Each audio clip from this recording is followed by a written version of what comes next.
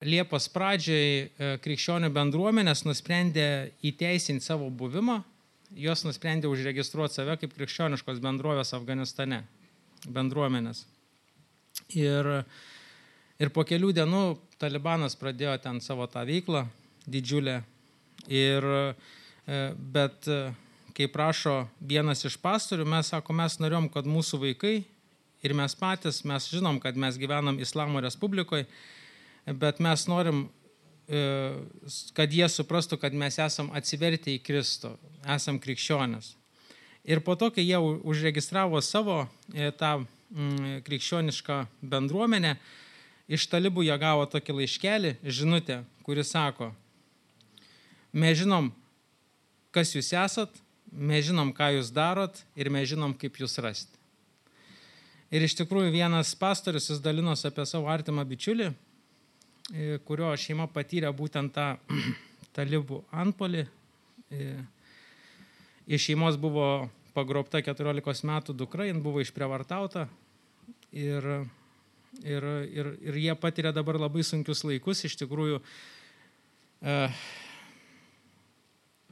aš noriu kviesti visus maldai už krikščionis Afganistane.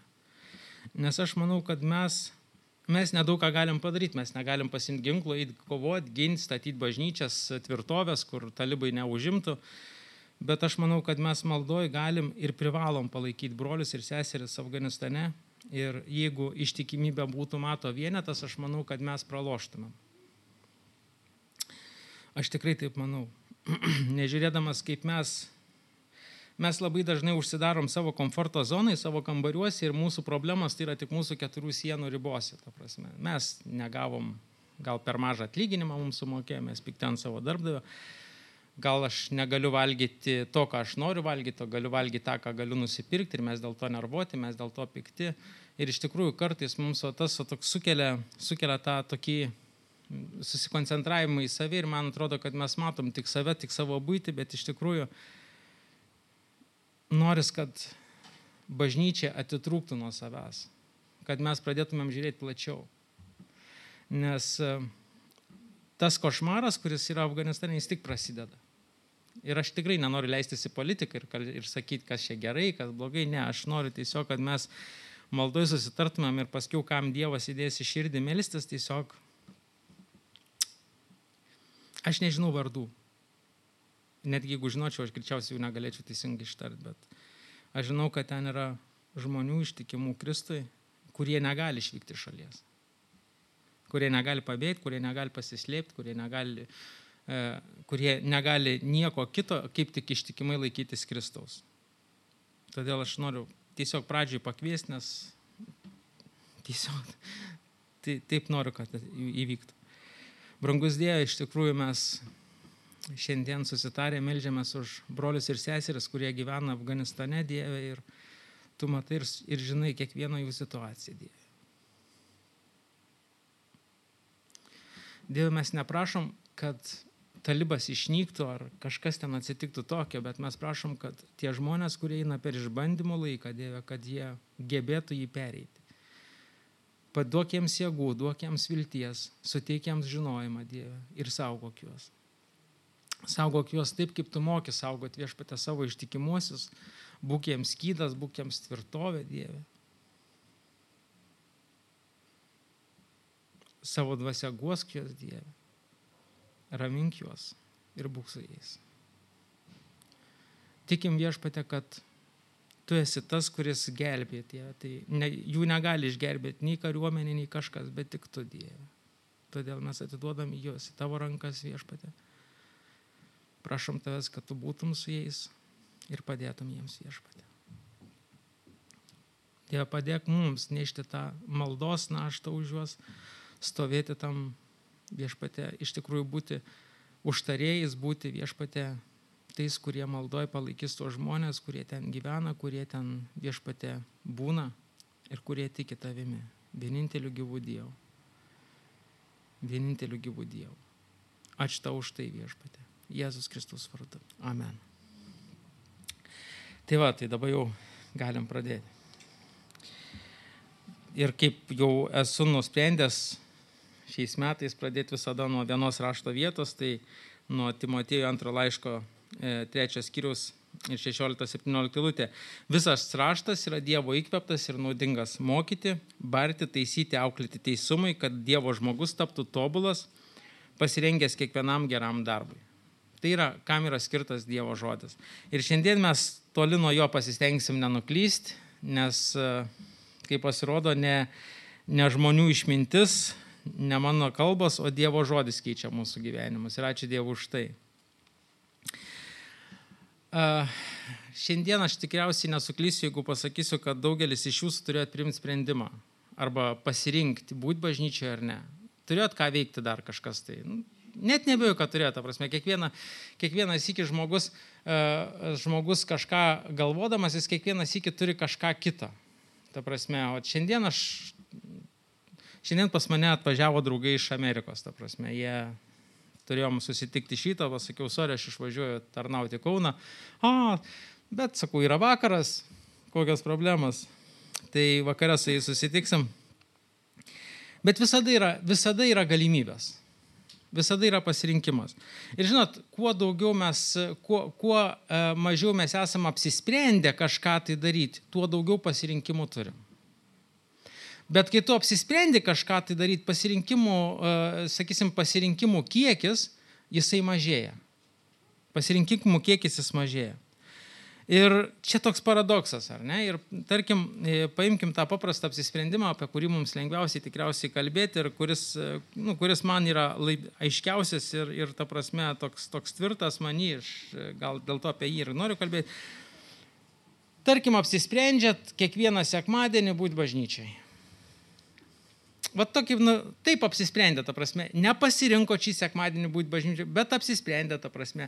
Tai gal buvo antradienis, gal tai buvo trečiadienis, gal tai buvo ketvirtadienis, bet jūs apsisprendėte. Ir ne šį sekmadienį, bet apskritai mano sprendimas, aš kiekvieną sekmadienį būsiu bažnyčiai. Ir žinot, kada tu priemi šitą apsisprendimą, kas tada vyksta su tavo pasirinkimais?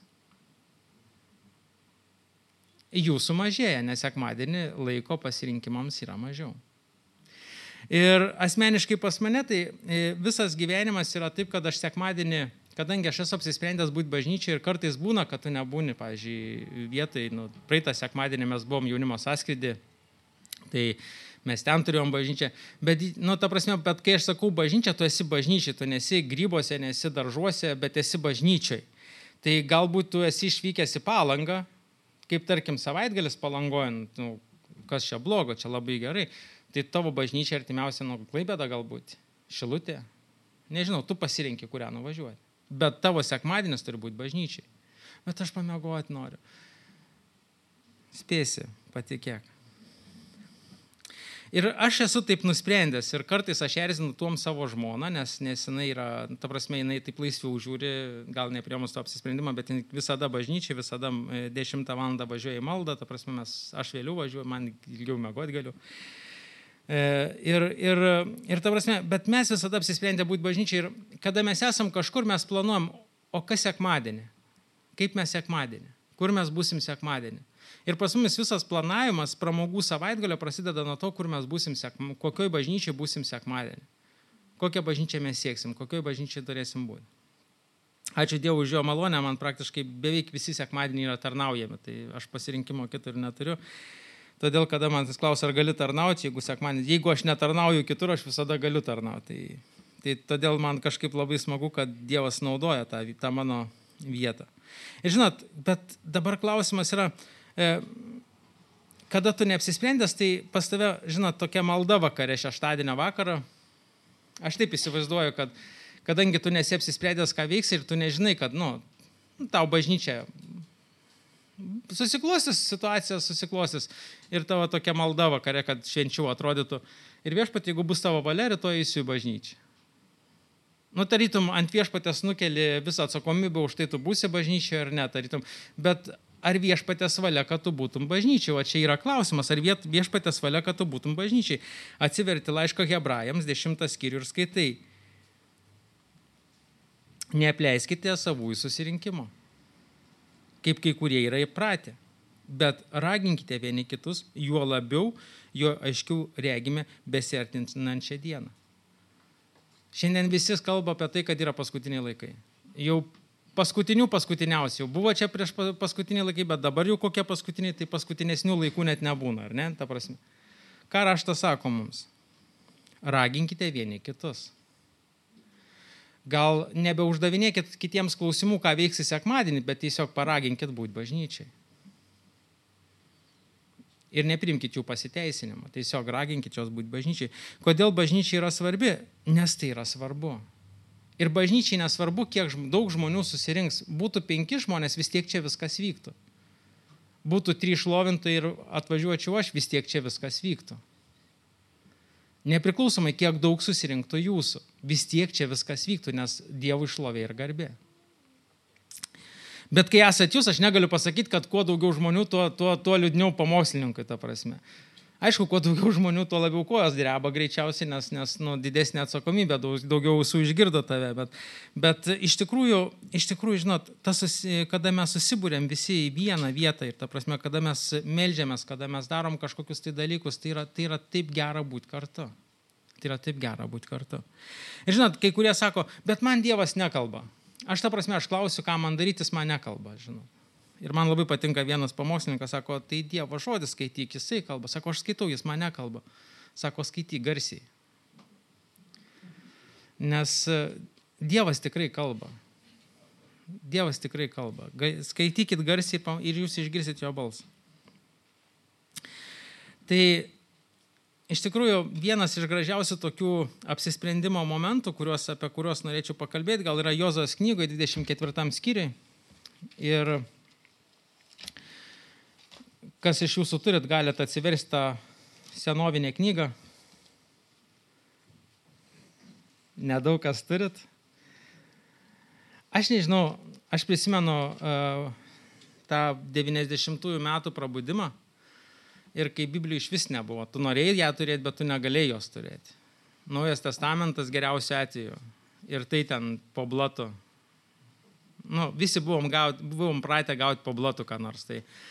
Tai ten už itin kruopštų bažnyčios lankymą, dar kažką tu gaudavai Naują testamentą ir toks vaikščiodavai visas apsipatenkit.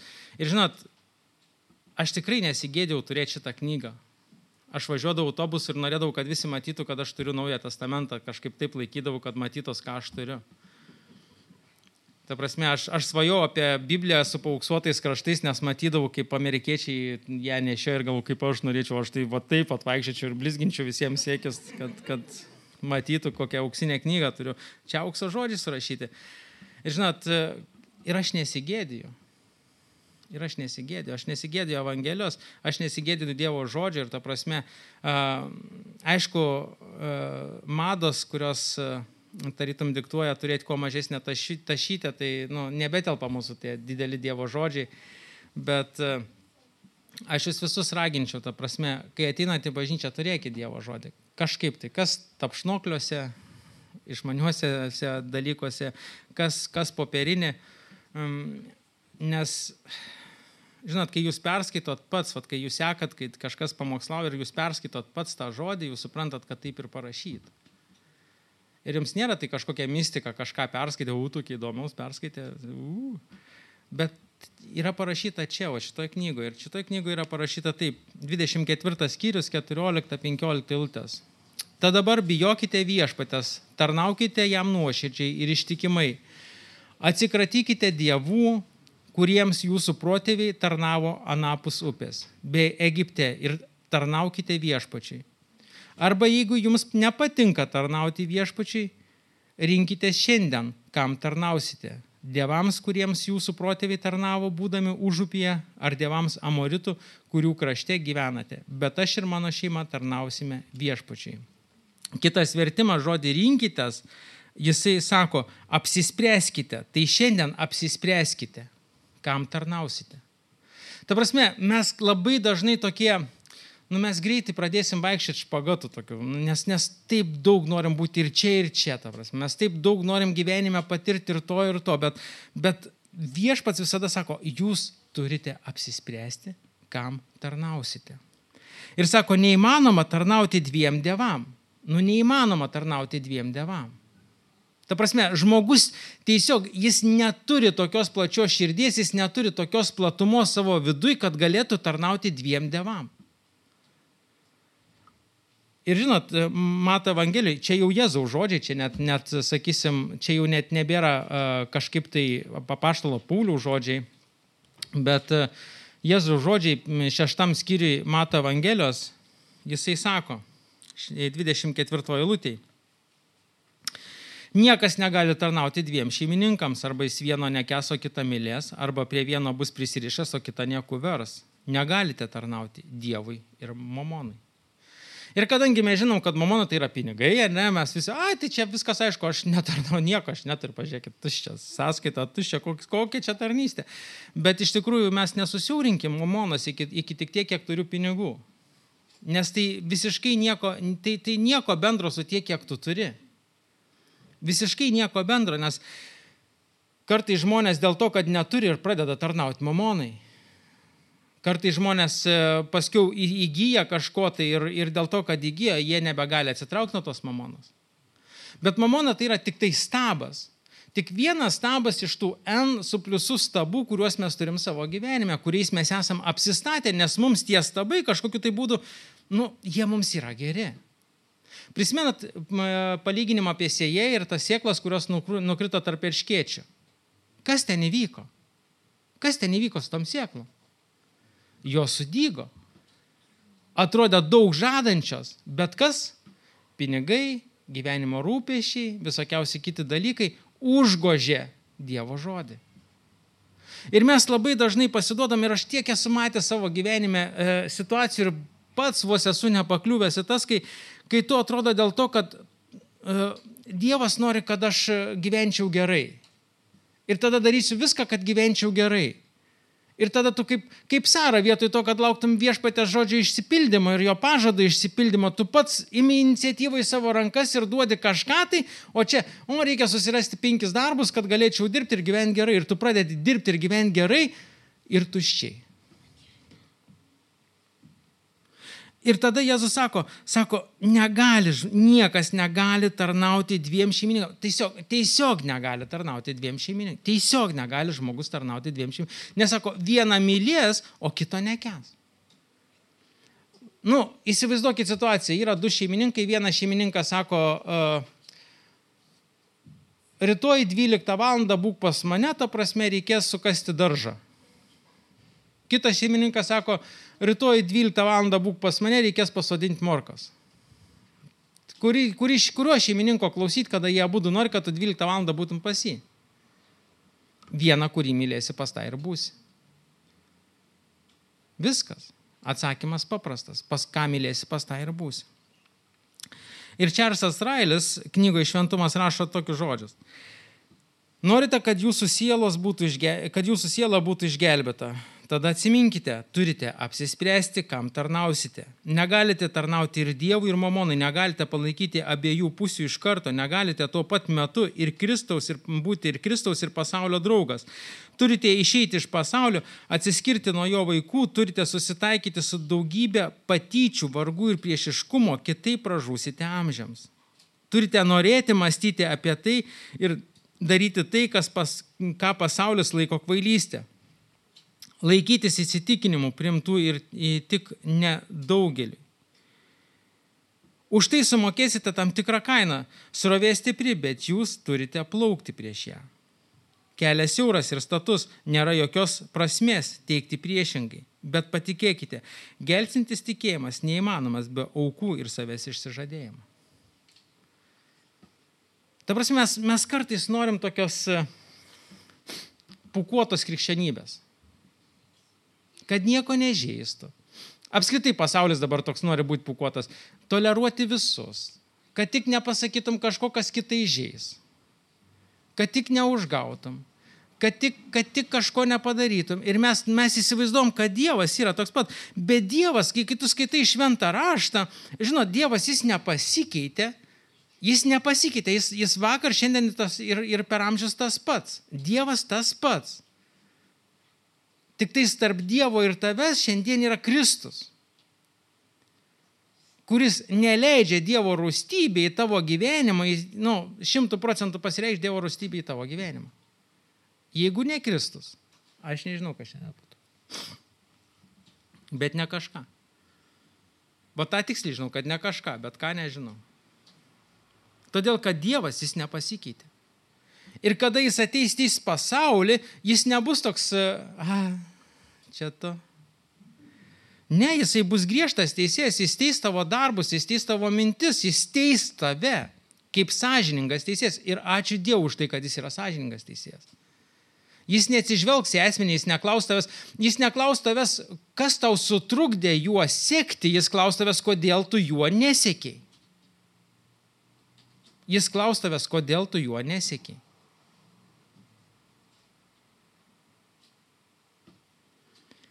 Ir čia klausimas, ar tu apsisprendei sekti Kristų? Yra viena giesmė ir ten toks, aš nežinau, kaip tai net nepriegiesmis, ten šiaip toksai kaip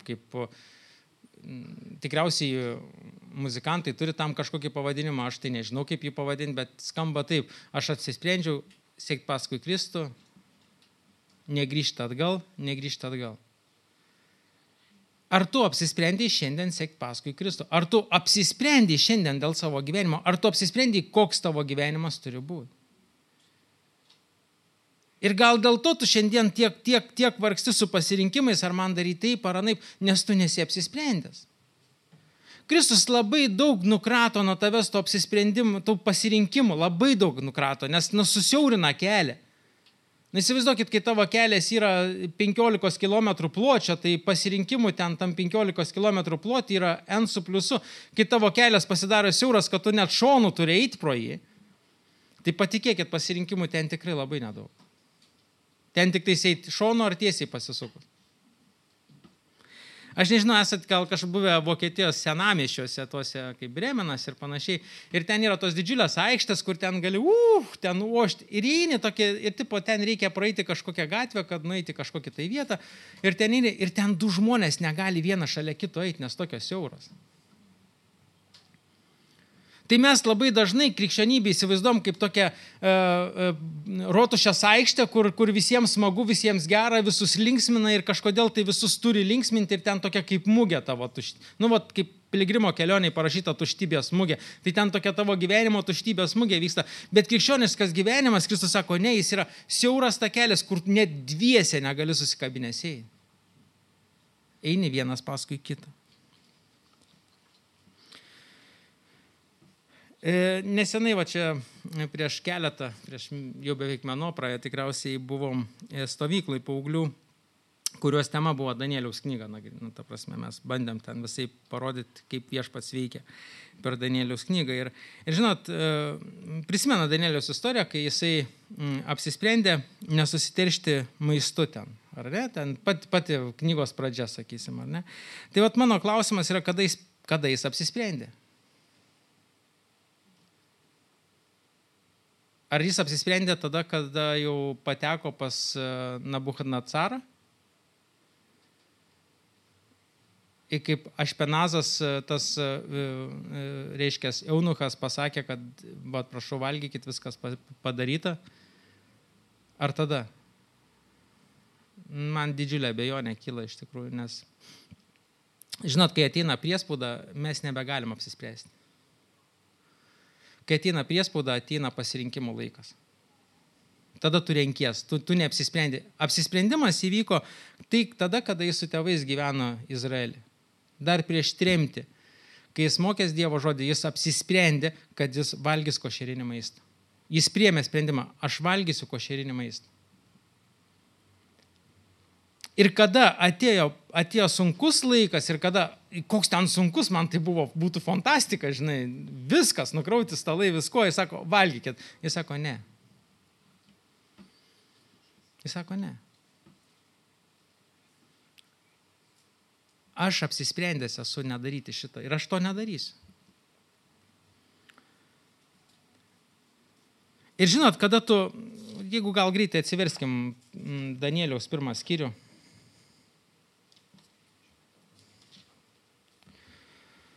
Danieliaus 1 skyrius ir 8 eilutė. Bet Danielius apsisprendė nesiteršti karaliaus stalo valgiais ir vynu, todėl paprašė rūmų vyriausiąjį pareigūną leisti jam nesusiteršti. Ir žinot, kada tu turi apsisprendimą, kada tai nėra tavo tiesiog vaidyba, kada tai nėra tavo toks, šiandien man tai patogu, pavaidinsiu krikščionį, žinai. Todėl aš elgsiu šiandien taip. Bet kai tai yra tavo gyvenimo dalis, kai apsisprendimas tikėjimą padaro gyvenimo dalim. Ir kai Danielius buvo apsisprendęs jau prieš tai, ir nesvarbu, ką būtų pasakęs rūmų prižiūrėtojas, jis būtų pasakęs, aš nevalgysiu. Nepriklausomai, ką tu man pasakysi. Ir žiūrėkit, kas atsitinka 9 eilutėje. Dievas maloniai nuteikia į rūmų vyriausiąjį pareigūną. Ir jis Danieliui sutiko ten duoti tos visus dalykus. Kai tu esi apsisprendęs, Dievas nuteikia žmonės, nuo kurių priklauso tavo apsisprendimo laikymasis. Pažįstu vieną seserį, kuri apsisprendžius, ji yra nuo jaunystės, kaip įtikėjo, apsisprendė kiekvieną sekmadienį būti bažnyčiai. Ir kaip mama ten, žinot, mama susilaukia vaikų, tai tėvai dirbo, mamos atostogauja, o paskui turi grįžti darbus, ar ne? Ir reikia jai grįžti darbus ir jinai meldės ir sakė, viešpatie, aš eisiu į darbą, kur nereikės dirbti sekmadieniais. Nes aš turiu būti bažnyčiai. Ir atrodo, pasirink tą darbą, kur yra tiesiog nuo pirmadienio iki penktadienio ir viskas. Bet kadangi darbų tam miestelį nėra daug ir darbai slenkančių grafikų beveik visi, sako, aš tiesiog nuėjau ir pasakiau. Pokalbį, sako, aš pasakiau, kad gali atstatyti mane bet kada 2-3 naktis iš eilės, sako, bet tik ne sekmadienį. Sako, jeigu sekmadienį, sako, aš neįsiu darbą. Ir sako, aš nedirbsiu, aš atsisakau. Ir dirba to įmonė jau 8 metus ir nei vieną sekmadienį. Kodėl? Nes jin apsisprendė. Jeigu mes gebėtumėm apsispręsti ir laikyti savo apsisprendimo, mūsų neišmuštų. Nors muštų, bandytų. Čia bandė, Danielių bandė, galėjo iš karto pasakyti, ką valgysit. Ne, neklausė, ką valgysit. Sakė, ką jiems valgyti. Ir mes matome, ką viskas atsimušo. Liujisas savo knygoje tiesiog krikščionybė rašo, jei kažkas yra laisvas būti geras, jis taip pat laisvas būti ir blogas. Dievas nedavė mums laisvės, jis neduoda mums laisvės tik būti geriems. Ir mes įsivaizduojam, kad jeigu aš esu laisvas, tai tik tais būti geras. Ne, tu tiek pat laisvas būti geras ir būti blogas. Tu tiek pat laisvas priimti gerą ir blogą sprendimą. Tu tiek pat laisvas gerai ir blogai pasirinkti. Tu turi laisvę. Tu turi laisvę. Ir čia nieko kito nepasakysi. Ir žinot, ta laisvė tai yra, kaip tu naudoji savo laisvę. Tiesiog, kaip tu naudoji savo laisvę. Kam tu naudoji savo laisvę? Aš esu laisvas, aš laisvas daryti, ką noriu, žinai. Ir ką tu darai? Ką noriu? O ką tu noriu daryti? Ką noriu, tą darau. ir žmogus, kada jis nežino, kada jis neturi susidėliojęs to moralinio tokio kompaso, neturi tvirto, stipraus moralinio kompaso, jam labai sunku tada. Jam labai sunku ir aš suprantu, kodėl. Ir, pavyzdžiui, dar viena Danieliaus knygos istorija, tai greičiausiai prisimenat, Sedrachas, Misachas ir Abedniegas. Žinot, kur yra gėris būti paauglių stovyklose? Išmoksi tos keistus vardus, mintinai. Nes per savaitę jis ištari kokius 50 kartų mažiausiai. O mes, kadangi vaidinimus turėjom kiekvieną rytą, tai ten tie vardai po 50 kartų per tą vaidinimą. Ir tu toksai, okei, Ašpenazas, okei, kas tas yra. Ir tu išsiaiškini, kas jis yra ir visa kita, ir tu išmoksi tos vardus, nes gėris. Tai va, Sedrachas, Mešachas ir Abedniegas. 3 jaunuoliai ir Nabuchadnecaras sako, pastatysiu aukso statulą ir visi turi pagarbinti. Bet ne šiaip žmonės turi garbinti, ta prasme, ten tik tais pareigūnai turėjo garbinti šitą. Ir sako, užgros muziką ir visi puola ant kelio ir pagarbina, žinot. Ir jūs įsivaizduojat, pavyzdžiui, dabar, kad ir kokia didelė auditorija būtų, užtenka vienas žmogus, kad atsistoja ir visi mato, kas atsistoja. Ar ne, ta prasme, jis būtų per pusę aukštesnis už visus kitus. Ir įsivaizduokit, visi ant kelių pargriuvę, 3 stov tokie balandėliai. Ir tokie, tipo, kas jums yra? Negarbinkit, tiesiog ant kelių pabūkit. Nu, mes taip ir darytum, mes taip pratę numaskuoti savo krikščionybę, kad, iš tikrųjų, ne tą turėjau omeny, ką darau. Bet darau, nes visi daro, žinai. Ne, tai palauk. Ir jie tokie atsistoja, žinai, drąsiai atsistoja, tokie išsitiesia. Karalius sako, palauk, gal jie kažko, vis tiek svetimtaučiai, viską, gal nesuprato kažko tai. Atveskit čia, paaiškinsiu aš jiems, ką reikia daryti. Atveda pas karalių ir karalius jiems išaiškino lėtai. Ta prasme, taip, kad nekiltų abejonių. Jis į kitus, čia jau aiškiai paaiškino, aiškiau nėra kur, karaliau, aiškiau nėra kur. Ir žinot, ir tų jaunuolių drąsa, aš nežinau, mes šiandien tai vadintumėm kvailumu, ta prasme, kvailybė. Nes mes turėtumėm kažkokį kitą būdą, tikriausiai dar kažką, tai sugalvotumėm išeiti. Bet šitų jaunuolių drąsa tai mane žavi. Jie sako, jei mūsų Dievas, kuriam tarnaujame, gali mus išgelbėti iš ugnimi plieskiančias krosnės ir tavo rankos, karaliau, tai išgelbsti. Bet jei ne, karaliau, te būna tau žinoma, kad mes tavo dievams netarnausime ir auksas statulos, kurią tu pastatei, negarbinsim. Mes esam apsisprendę stabams netarnauti. Sako, mūsų Dievas, jeigu norės išgelbėti, jeigu išgelbė, ką mes jam neįsakysim, ką jis turi daryti. Ir jie nesakė, mus išgelbės, daryk, ką nori, mes negarbinsim ir Dievas mus išgelbės. Ne, sako, jeigu Dievas norės mus išgelbės, išgelbės. Bet netgi jeigu mes iš ten neišlysim gyvi, tu žino, kad mes tavo dievų negarbinsim. Čia buvo jų sprendimas, tai buvo tai, ką jie nusprendė daryti, tai kaip jie buvo apsisprendę gyventi. Ir pasirinkimas buvo labai paprastas, arba garbinti, arba ne. Tai aišku, kad ne, nes apsisprendimas yra negarbinti. Ir kas įvyksta? Įvyksta tai, kad karaliui užvirė ten viduje viskas.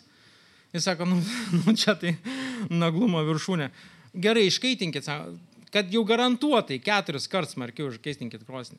Įsivaizduokit, žmonės, kurie nešė tuos 3 vargšus, sudegė. Jų plaučiai sudegė.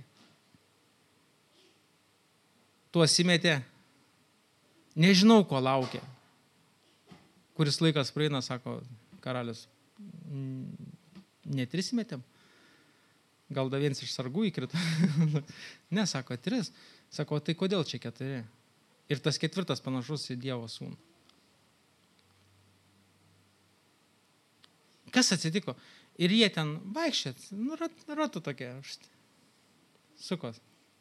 Jeigu skaitytumėt kada nors Anto apokrifo knygas, tas, kurios neįėjusios į Kauno, ten yra graikiška versija Danieliaus knygos.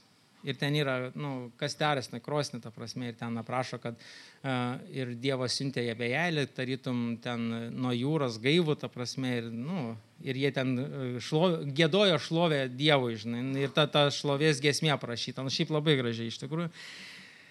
Bet ten tokių legendų biškutėlį momentų yra, tai žiūrėkit, kas atsitinka.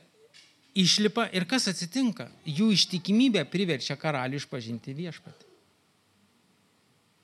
Suprantat, mūsų ištikimybė, kada mes esame ištikimi žmonės, mes kartais galvom, čia mano reikalai. Ne, čia ne tavo reikalai. Dievo karalystė nėra tavo reikalai. Dievo karalystė yra Dievo reikalas.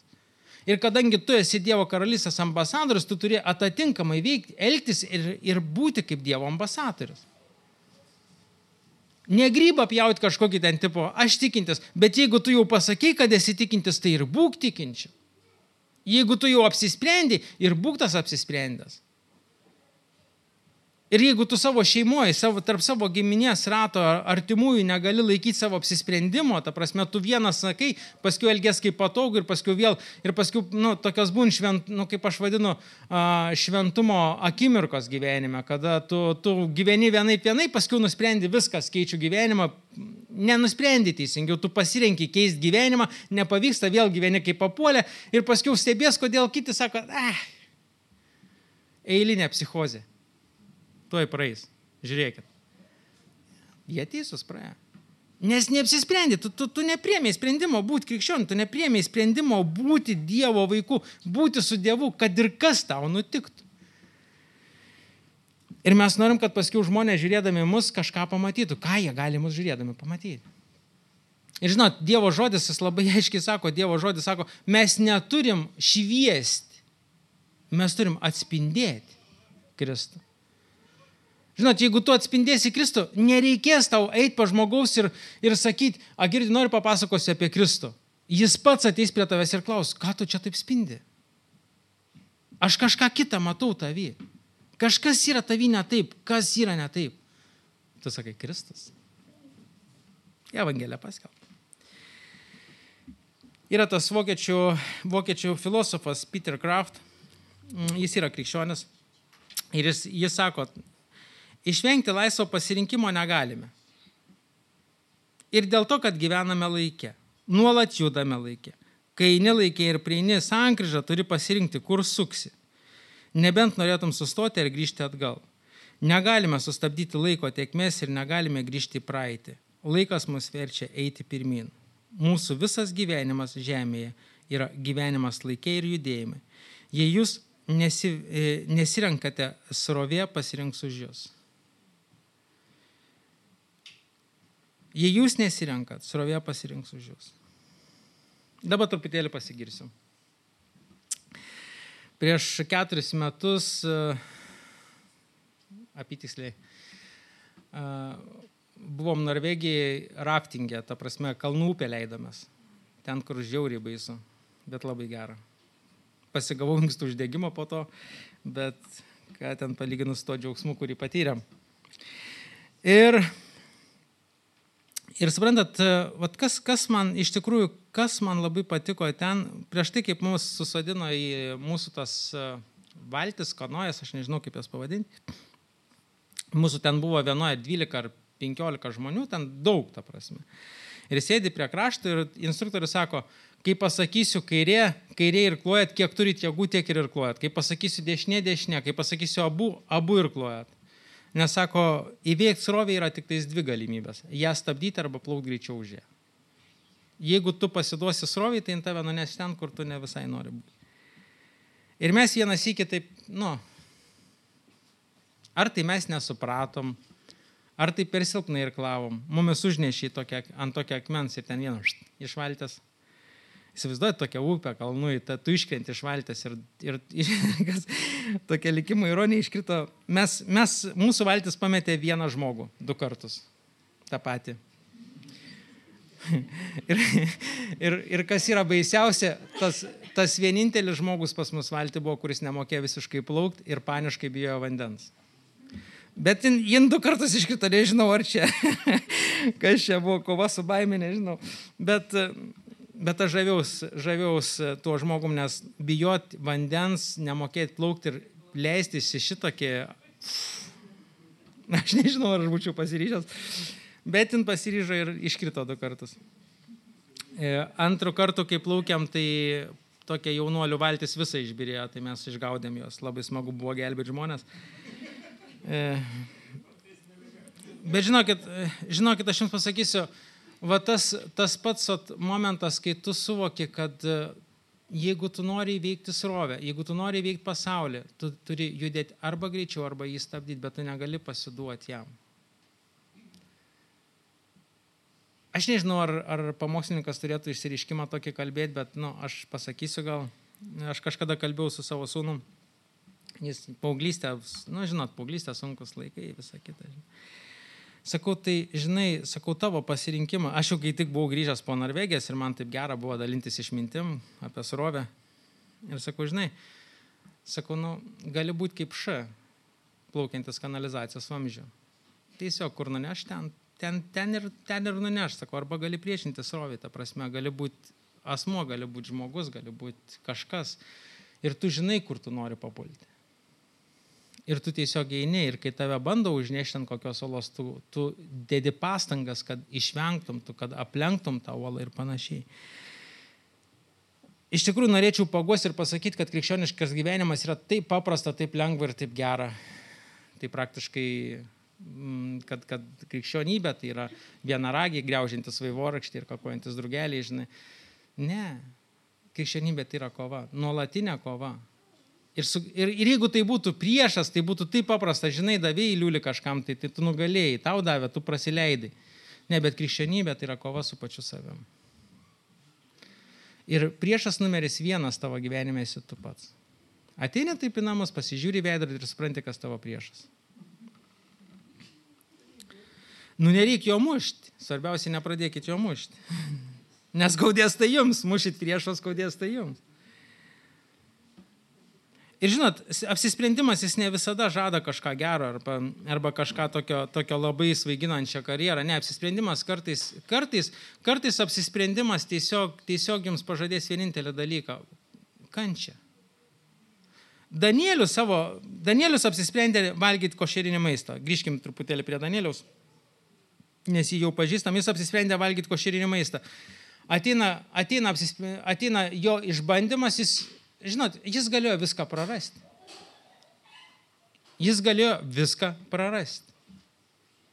Jam būtų pasakę, tai von iš dvaro.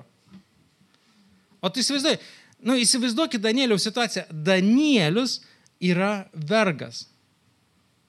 Jį ištrėmė iš šalies, atvedė į kažkokią lūšną gyventi, nors toj šaly jis buvo aukštuomeniai, nes mes žinom, ką atrikinėjo. Paskaitykite Danieliaus knygą, labai įdomi. Ir jis svarbiausiai, jis gražus, jis protingas, nes tokius atrinkinėjo. Jokio priekaišto, sveikata liuksiška, viskas gerai. Ir jis toks, žinot, ateina ir jam sako, dabar gyvensi rūmuose. Rūmai. Tai kas geriau, rūmai ar kažkokia tai bakūžė iš kartono? Tai aišku, kad rūmai, ne? Amen, sesė. Ir sako, jeigu nori pasilikti rūmuose, turi valgyti rūmuose. Jis sako, aš nevalgysiu tas, kas yra padėta rūmuose. Aš valgysiu rūmuose, bet ne tai, kas yra padėta rūmuose. Ir jis čia rizikuoja, jis neina vabank, ir jis nesupranta to kaip rizikos, jis tiesiog žino, kad jis taip gyvena. Ir jis čia galėjo viską prarasti. Absoliutiškai viską prarasti. Netgi gyvybę. Bet mes skaitam 9 eilutę, ne, 1 skyriaus. Dievas įsikiša. Todėl, kai tu priemi sprendimą ir, pavyzdžiui, tau reikės, žinot, man tai yra baisiausia, kai reikia pasirinkti tarp 2 krikščioniškų renginių. Ir tada tu nesupranti, kuris yra geresnis. Ir eini ten, kur daugiau draugų bus. Ir iš tikrųjų, mes turime išmokti apsispręsti, mes turim būti drąsus apsisprendimuose. Ir žinot, kas yra gražiausiai, kad vėl kaip Peter Kraft rašo, kuomet tu pasirinki kažką neteisingai, Dievas tavęs nesmerkia, jis kviečia tave atgailauti ir pagaliau apsispręsti, kurioje pusėje nori būti. Jis neteisia tave, jis stato tave prieš pasirinkimą, vėl pastatys prieš pasirinkimą. Nuodėmė yra kaip narkotikai, kurie sunaikina smegenų ląsteles. Nuodėmė sunaikina sielos ląsteles. Nuodėmė, dėl kurios nesigailima, sunaikina sielos gyvenimą. Jeigu tu neapsispręsi gyventi kitaip, tu sunyksi. Aš nemanau, kad kiek ilgai tu galėsi vaidinti krikščionybę, kiek ilgai tu galėsi vaidinti krikščionišką gyvenimą, kiek ilgai tavęs užteks. Nemanau, kad ilgai. Tiesiog vieną dieną tu palūši. Ir visai pabaigai jau, dar turit minutę laiko, ne? Turėsi tiek, kiek aš kalbėsiu greičiausiai, bet nesinorėtų, kad paskiau prisimintume ten bloguoju. Tas tai, kai pradėjai šnekėti, nesustoja, nesuprantu, laikrodį pamiršo pažiūrėti, ar ką ten. Šiaip laikrodis čia labai neefektyviai kaba, nes iš čia nieko nesimato, galėčiau sakyti, net nematau jo. Ai, čia tik tais tiek, kad yra laikrodis, ne? Supratau. Tai gerai, kad paklausiau, nes žiūriu, kaip 12, taip 12 galvoju.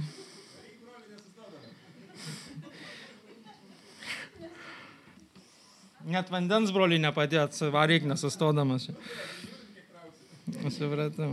Kai jau išgriusi, žinokit, kad baigęs paskutiniojimą. Gerai, tai pirmiausiai, nuo ko reikia, kad gebėtumėte apsispręsti, ar ne? Pirmiausia, būkit sąžiningi su savimi. Romiečiams 12 skyriui 3 eilutės yra sakoma: ir iš man suteiktos malonės raginu kiekvienam iš jūsų nemanyti apie save geriau negu dera manyti, bet manyti apie save blaiviai, pagal kiekvienam duotą tikėjimo saiką. Negalvokit, kad jūs jau čia tokie geri, arba tokie jau tobuli, arba tokie blogi. Nes kartais mes, lietuviai, esam pratę save laikyti tokiais blogais, kad blogesnių, kažin ar bėra gyvenime kur nors. Ir mes tokie, o jėtus tu mano, jeigu ne Viešpats, tai būtų iš vis blogai. O kai kurie narcizai, kai kurie galvoja, kad yra tokie geri, kad geresnių irgi nėra gyvenime. Tai kai du tokie susitink, niekaip nesusišneka. Nes vienas toks geras, antras toks blogas. Bet Paulius ragina, sako, mąstykite blaiviai apie save. Teisingai apie save mąstykite. Dievo žodžio šviesoje. Ką žodis sako apie tave? Jeigu negirdi Dievo, skaitykit garsiai, jis jums pasakys. Antrą, nuodėmę vadinkit nuodėmę. Nešvelninkit. Kiekvienas, kuris daro nuodėmę, laužo įstatymą. Nuodėmė tai įstatymo laužimas. 1 Jono 3:4. Kai nusidedu, aš nusidedu, ta prasme. Nesakykit, kad čia tipo silpnumo akimirka, čia dar kažkas. Ne, tu nusidėjai. Atgilauk. Romiečiams 12:2 sako, ir neprisitaikykite prie šio pasaulio, bet pasikeiskite atnaujindami savo protą, kad galėtumėte ištirti, kas yra gera, priimtina ir tobula Dievo valia. Neprisitaikykit prie pasaulio.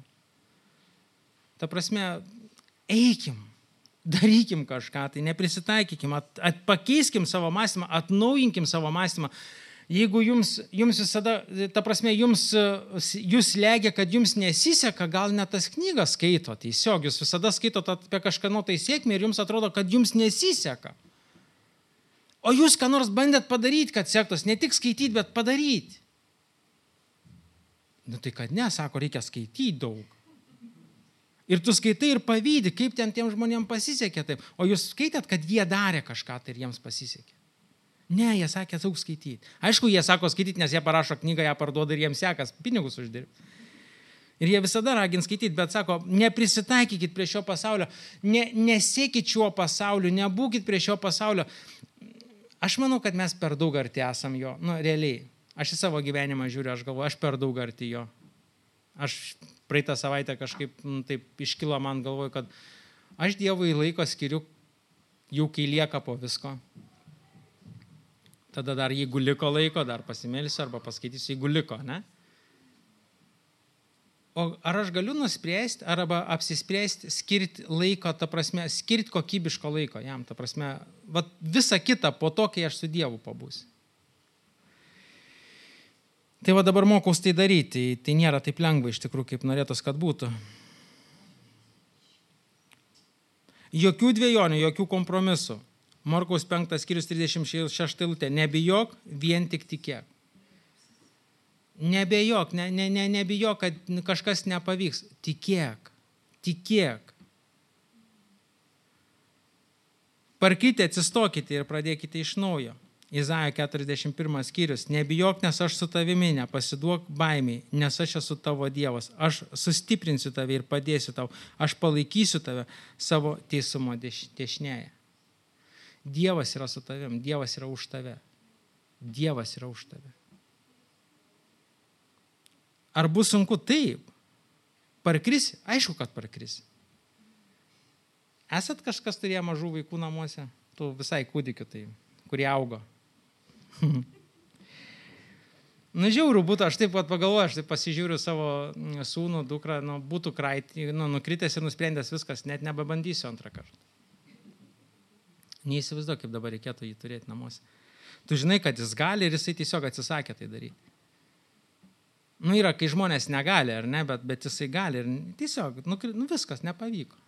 Bandžiau. O Dievas mato, bandžiau, žinai. Ne, bet vaikai iš vis nepasiduoda, jie atsistoja, eina toliau. Dievas ten atrodo šakės, aš tai pasiduočiau, galva, verk, papūtį, pabučiavai, atrodo viskas, geriausias gydytojas ten buvo prisilietęs. Vėl toliau.